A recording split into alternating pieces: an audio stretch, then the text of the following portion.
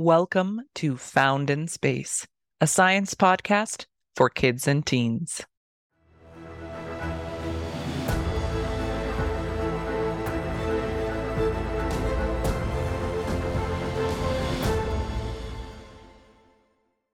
Kareem wants to know how asteroids form.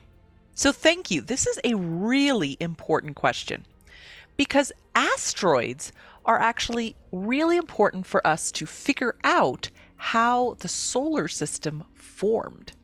In a lot of ways, asteroids are like fossils, but asteroids may also be responsible for bringing water to Earth and other planets. So let's step back and talk about what asteroids are. Well, essentially, asteroids are big rocks in space. They are chunks of material made from rock and metal, but they aren't big enough that gravity starts to squeeze them into a ball shape. Once something gets that big, then we consider it a planet. Up until that point, it's just an asteroid. Now, comets, which you may have heard of, are also big chunks of material in space, but they're usually made from more ices, as well as some rock and metal. Now, we think that asteroids formed as the solar system itself was forming. So if we go back, we think that the solar system, our solar system, because there are many other solar systems, but that our solar system formed about 4.5 billion years ago.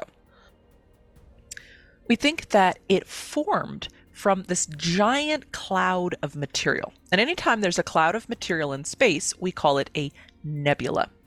And this nebula had a bunch of material in it that was from a star, or maybe multiple stars, that had exploded.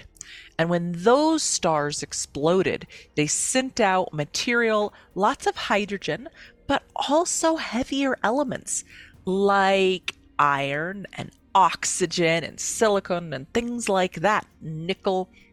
Those are some of the things that asteroids are made of. Those are also some of the things that planets like Earth or Mars or the Moon are made of. And so there would have been this cloud of material in space.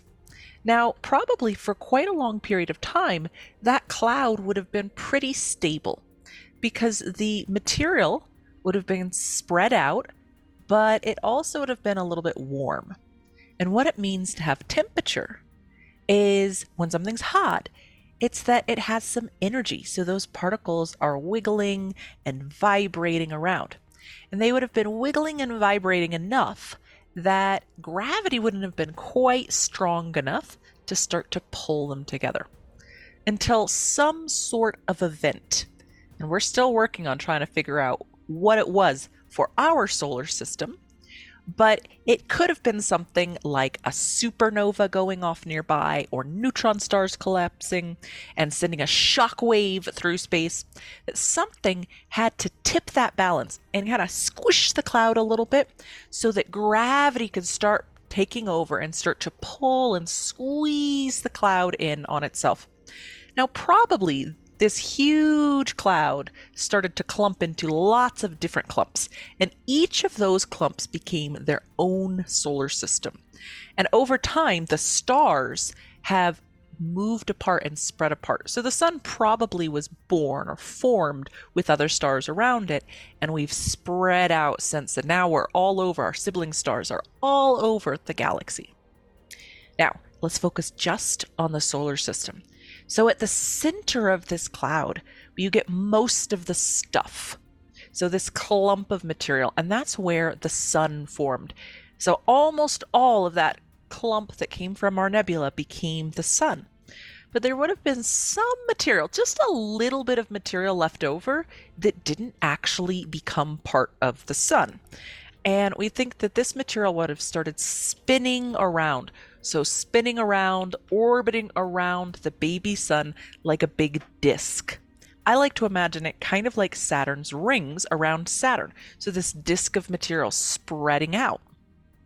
And that's the disk of material that we think everything else in the solar system was made from. So the planets and the asteroids and the comets all came from this disk of material.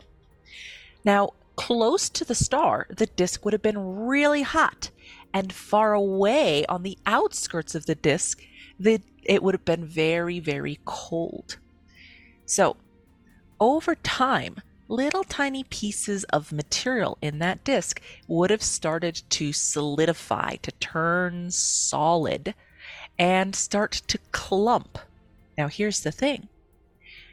Different material can change phases or become a solid at different temperatures. Think about, for instance, water and a rock, right? So you don't really need all that much heat to melt ice into water, right? But if you want to melt a chunk of rock into lava, you're going to have to be really, really hot. And so it works the other way around as well. So at what temperature will something end up freezing? Well, things like rock and iron, they freeze at really, really hot temperatures. Temperatures way too hot for us as living animals to survive in. And then things like water ice or methane or things like that, they freeze at really, really low temperatures.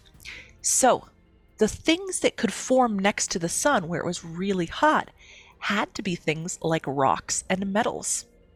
And things farther away, well, rocks and metals could freeze out there too, but other materials that were more abundant, so that means there were more of them, like water, could start to freeze.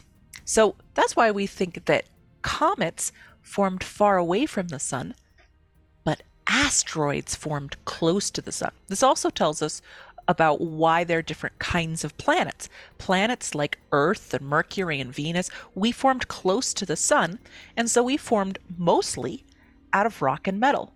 But planets like Neptune or Uranus, they formed way away from the sun. So they formed with a lot of water, right? They're mostly water in these ices that we talk about.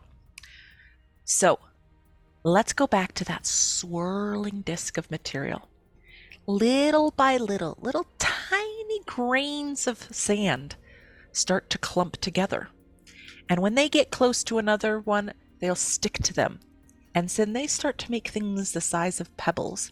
And then the pebbles, when they bump into each other, they'll make things sizes of rocks and rocks into boulders. And once we start getting into the realm of boulders, those are asteroids. Now those boulders might clump together even more and make things the size of mountains, or even the things the size of whole cities or counties. And those are asteroids. Now, I told you at the beginning that asteroids are kind of like fossils that can help us study the beginning of the solar system, right? Well, most clumps of material ended up becoming parts of planets. And planets, the thing about planets is they're changing all the time. They're really hot in the middle, so they can, if it's a solid planet, then they can have volcanoes, which are melting material and spewing out over the surface and changing all the time, right? So we can't really study what things were like a really, really long time ago with planets because planets change. But asteroids don't tend to change very much.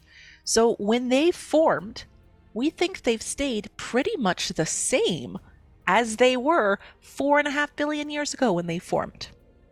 So if we go to an asteroid and study that, we can know about what things were like 4 billion years ago, right? Now, I also mentioned asteroids might have brought water to Earth and some of the other terrestrial planets. Well, we said that Earth formed close to the sun, where it's really hot. So we don't think Earth really formed with much water at all. But if you go outside today, or if you look at a picture of Earth from space, well, the surface of Earth is covered in water, right? And so where did all that water come from?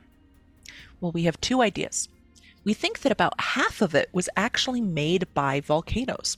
When volcanoes erupt, they don't just erupt lava, but they also send gases out into the air. A lot of that gas is carbon dioxide, CO2, which helps to keep our planet warm. It acts like a nice blanket for us. And another one is H2O, water, which also can act like a blanket and keep us warm. Water is also a greenhouse gas. But when water gets into the atmosphere, well, it can condense into clouds and then rain or snow. So we think about half of the water on Earth came from volcanoes. But the other half we think actually came from space. Some of them may have been from comets, but we think actually asteroids with a little bit of water on them may have actually delivered most of the water. When the water we see in the oceans, the water in our bodies, the water that we drink every day, that water we think came from space, riding on asteroids that smashed down into the planet. And so those asteroids became part of Earth, and their water became our water. So this is our understanding right now. And as we learn more, we go and visit more asteroids and we visit more places in the solar system and study more, we'll start to learn more and be able to tell the story that I just told you in more detail. And maybe there'll be some parts that surprise us, some things that we were wrong about, or things that we never even guessed, that we would have never imagined. So Kareem, thank you for an awesome question. Thank you everyone for being here with us on the podcast, learning about space and science together. If you have topics or questions you want us to talk about, have your folks send them in to the email in the description. And as always, my friends, I hope you have dark skies and remember to stay curious.